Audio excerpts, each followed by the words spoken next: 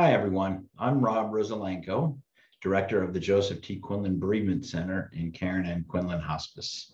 And I want to welcome you to Grief Matters, conversations about life and death. No subject is off limits and no topic is taboo. I want to invite you to send in your questions about anything end of life, dying, death, and grief. So today we're going to talk about what do we need during grief. And specifically, we're going to talk about time, needing time during grief. As a grief counselor, I would say we need a lot of things, but one thing in particular that we need is time. It seems that society has an idea of how long it should take a person to get over their loss. One of the most common ideas is that one should be done grieving after a year. Many companies offer a bereavement leave of 3 days, and most times they only offer 3 days if the loss was immediate family. Fewer days are offered if the loss was an extended family, and probably none if the loss was a friend or a pet. Anyone who has experienced a significant loss will probably feel that these are inaccurate timelines in grief. So grief in general can be experienced in a variety of ways, including behaviors, thoughts, and physical being. If a person were experiencing sleep disturbances, appetite changes, poor grades, nightmares, dreams of the loved one, sighing, listlessness, low motivation, clinginess, social withdrawal, fighting, even regressive behaviors like bedwetting and thumb sucking, grief may be affecting a person's behaviors. If someone were experiencing the inability to focus and concentrate, difficulties making decisions, self-destructive thoughts, preoccupation of the death, confusion, disbelief, any of those things, then grief can be affecting their cognitions or their thoughts. If a person were experiencing anger, guilt, regret, mood swings, depression, relief, feelings of helplessness, fear, loneliness, anxiety, then grief can be affecting a person's feelings or emotions. And the fourth one, if an individual were experiencing headaches, fatigue, shortness of breath, dizziness, pounding of the heart, hot or cold flashes, increased illness, tightness in the chest, an empty feeling in the body, tightness in the throat, or stomach aches, then grief can be affecting their physical being.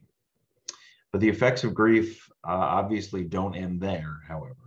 A person can experience symptoms affecting their behaviors, thoughts, feelings, and body all at the same time. They can also experience more than one symptom from each of these areas, and again, they can all happen at the same time. It's easy to imagine that if an individual has not experienced a loss before, that they may question their emotional stability. Many people seek to medicate themselves in an effort to dull or blunt those symptoms. Just as many people seek help from their physicians, who in turn often prescribe antidepressants or anti-anxiety meds to help their patients get over the hump. Medication, however, is just a band-aid for these symptoms. It will cover up the pain for a little while, but it will not take the grief away. Sooner or later, the person will have to stop taking the medication. The grief will be there waiting for them, waiting to be dealt with and waiting to be acknowledged. It gets a little tricky. Grief and depression are tricky companions. Depression certainly comes with grief. However, I would caution people against using antidepressants while in grief due to the fact that once the medication is stopped, people will start to feel just as bad as when they first started taking the medication. Now, this surprises a lot of people who felt that they were just starting to get over their grief, when in actuality, they were just delaying the inevitable. However, and this is a big however, this is not to say that if someone is diagnosed with clinical depression and are grieving, that they shouldn't take medication. And that's why grief and depression are tricky companions. One can be diagnosed as being clinically depressed, where medication could be effective, and they can also be in grief. This is a case where one definitely needs to take their prescribed medication. However, a person can be in grief and exhibit one of the symptoms of grief, depression. And this may be a case where the person needs to express their emotions and give themselves the gift of time in order to work through the grief. So we always say that you can't run, deny, or hide from grief. It will always be waiting to be dealt with. You must work through the grief. You will never get over their loss, but you will learn to accommodate the loss into your life. People who are grieving may be struggling with trying to figure out who they are now without their loved one in their life. and they may be struggling with finding new goals, new meaning, and new directions. This is all part of the grief process, and it must be given time. So now let's take a minute to address a few common myths about grief and time. Let's take a look at two in particular. The first myth is this: the pain will go away faster if you ignore it. Well, the fact is that trying to ignore your pain or keep it from surfacing will only make it worse in the long run. For real healing to occur, it's necessary to face your grief and actually deal with it. And the second myth is this: grieving should last about a year. I definitely hear this one a lot. Sometimes clients will tell me, friends and family are telling me, hey, it's been a year now. Shouldn't you be over this? I mean, it's been a year. Shouldn't you be done with this by now? And the fact is that there's no specific time for grieving.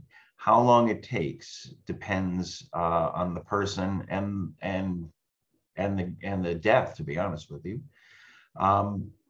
In 1969, psychiatrist Elizabeth Kubler-Ross introduced what became known as the 5 stages of grief. Many people have heard of these. These stages of grief were based on her studies of the feelings of patients facing terminal illness, but many people have generalized them to other types of negative life changes and losses, such as the death of a loved one or a breakup. So first one is denial. This can't be happening to me. Absolutely not. Anger. Why is this happening? Who is to blame? Third is bargaining.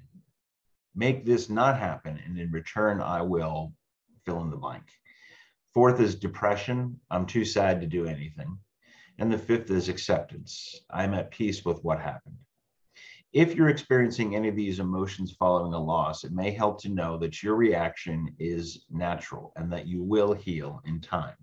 However, not everyone who grieves goes through all of these stages, and that's okay.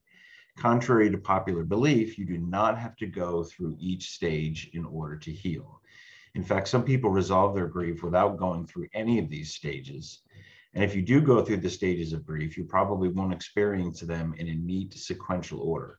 So don't worry about what you should be feeling or which stage you're supposed to be in based on what you felt before or the amount of time that's passed since the loss. Kubler-Ross actually herself never intended for these stages to be a rigid framework that applies to everyone who mourns. In fact, in her last book before her death in 2004, she said of the 5 stages of grief, they were never meant to help tuck messy emotions into neat packages. They are responses to loss that many people have, but there is not a typical response to loss, as there is no typical loss. Our grieving is as individual as our lives, which I always thought was a great quote. Our grieving is as individual as our lives. No grieving process is the same. No grieving process takes the same amount of time as everybody else's. So in summary, cut yourself some slack, be patient with yourself, and most of all, allow yourself the time that you need to fully grieve and then fully heal. Thanks. If you'd like more information on disenfranchised grief in particular, or any grief issues, including options for counseling, please feel free to call us at the Joseph T. Quinlan Bereavement Center at 973-948-2283, or you can contact us through the Karen Ann Quinlan hospice.org/grief-matters-podcast website and reach us through that website. So I look forward to speaking with you again soon. Take care of yourself.